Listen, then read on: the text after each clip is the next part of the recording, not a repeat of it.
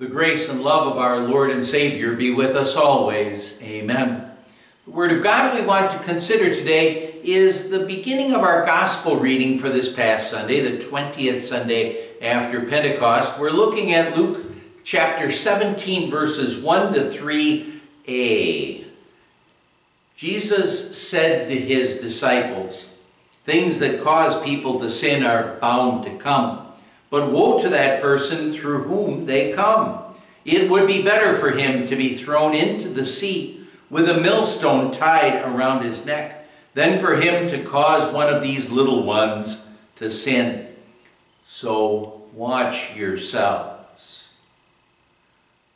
My dear friends in Christ, years ago there was a Lord Congleton of Dublin who devised a clever way to teach the tenants who were in his rental homes, to tell them that the forgiveness of sins is through faith, but that through unbelief, what a person does is he ends up losing the benefits of the gospel.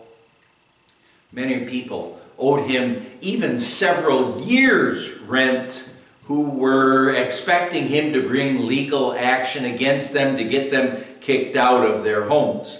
Instead, what happened is that Lord Congleton, he posted a notice promising to cancel anyone's back rent if he just came and talked with him on a specific date before 12 noon. On that day, Lord Congleton sat waiting in his office, and there were people out in the street congregating out there, talking about what was going on and wondering about the notice. Most of them were thinking, hey, this has to be a hoax, and if we go in there, what will happen is he'll give us a subpoena, taking us to court and causing us all kinds of grief. But no one went in until at the last moment there was one man. He went into the office. He had been delayed, but he went into the office just before noon. And when he went into the office, he asked for a receipt to say that his back rent had been covered. Lord Congleton asked him, "Do you really expect your debt to be forgiven?" His response, "Yes, sir, you promised it would be." The landlord said, "So you just believed what I said and have come for your receipt?" "Indeed I have," he replied. So Lord Congleton, he wrote paid in full on the man's invoice, on his bill, and handed it back to him just as the clock struck 12. And here's this man joyfully exiting Lord Congleton's office, and he's saying, "I've got it, I'm a free man." Then the other tenants rushed to the house thinking, "Oh, we got to do this too," but the door was shut.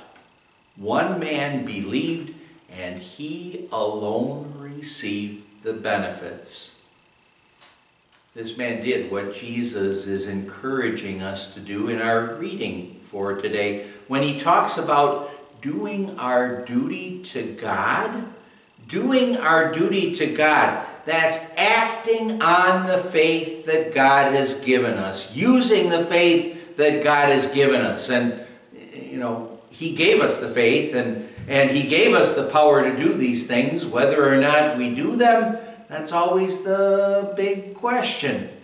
But acting on the faith that God has given to us. Well, today, as we think about doing our duty to God, we see that Jesus is telling us our duty to God is don't mislead. Don't mislead others from God's grace and love and from the faith. Well, part of our doing our duty to God, according to this reading, it includes not doing anything that would lead someone to sin or to reject God. Jesus says here, things that cause people to sin are bound to come. Because by nature we are sinful human beings, we at times will do things that will disturb the faith of others or might even mislead someone or lead them into sin. And who of us can claim to be the perfect example to others? We all have our bad habits, our pet sins, and those habits, they can end up misleading other people. Parents have to be so careful about what they say and do around, especially their young children. It's so easy to teach bad habits. There may be times when I, as a sinner, might mislead someone, and all of you can be in the same spot as well. It's so easy to mislead people. Well, parents, think about how easy it is to set a bad example. If all of a sudden a bad word comes out of your mouth and then your child hears that bad word and repeats it. Well, Jesus didn't want his disciples, and he doesn't want us to take a careless attitude about misleading others. He doesn't want us to say, I'm probably going to end up misleading someone, so I'm just not going to worry about it. No, Jesus warns. He says, woe to that person through whom they come. Jesus doesn't here say specifically just what God would do to the person who would end up misleading someone, if and only if they didn't have the forgiveness of sins, of course.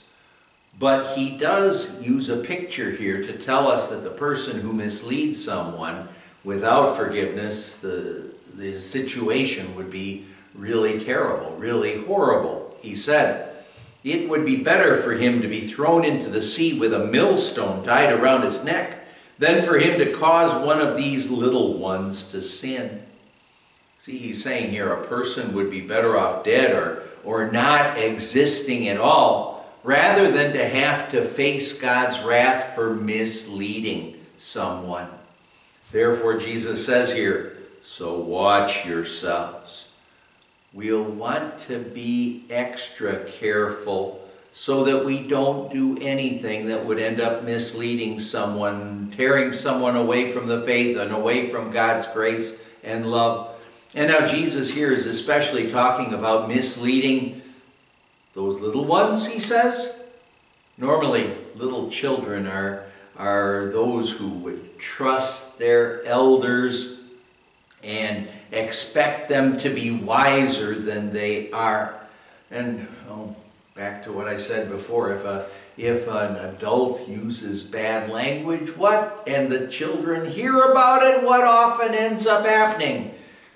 You never know when those words might come out of your little children's mouths. The little child tempted very easily to use bad language. The adult's bad example causes the child to sin. But it isn't only children who can be led astray. Actually, it can happen to any believer, to a believer who is new in the faith, to a believer who is an overconfident person, who thinks that they'd never do anything wrong or foolish. The Apostle Paul says to us, so if you think you are standing firm, be careful that you don't fall. Jesus wants us to be very careful so that we wouldn't do anything that would cause others to sin. And that's difficult. We definitely do need to go to our God and look to him for his help in our efforts to do our duty to God, not misleading people. Instead of misleading, of course, what we always want to do is keep on leading people to our Savior and to his grace and love. Amen. Let's pray. Lord God, Heavenly Father, help me, help all of us to be very careful so we don't set a bad example in our lives that would mislead anyone, especially little children. Help us rather with our words and actions to always be leading souls to Christ and to his grace and love. We pray in his name. Amen.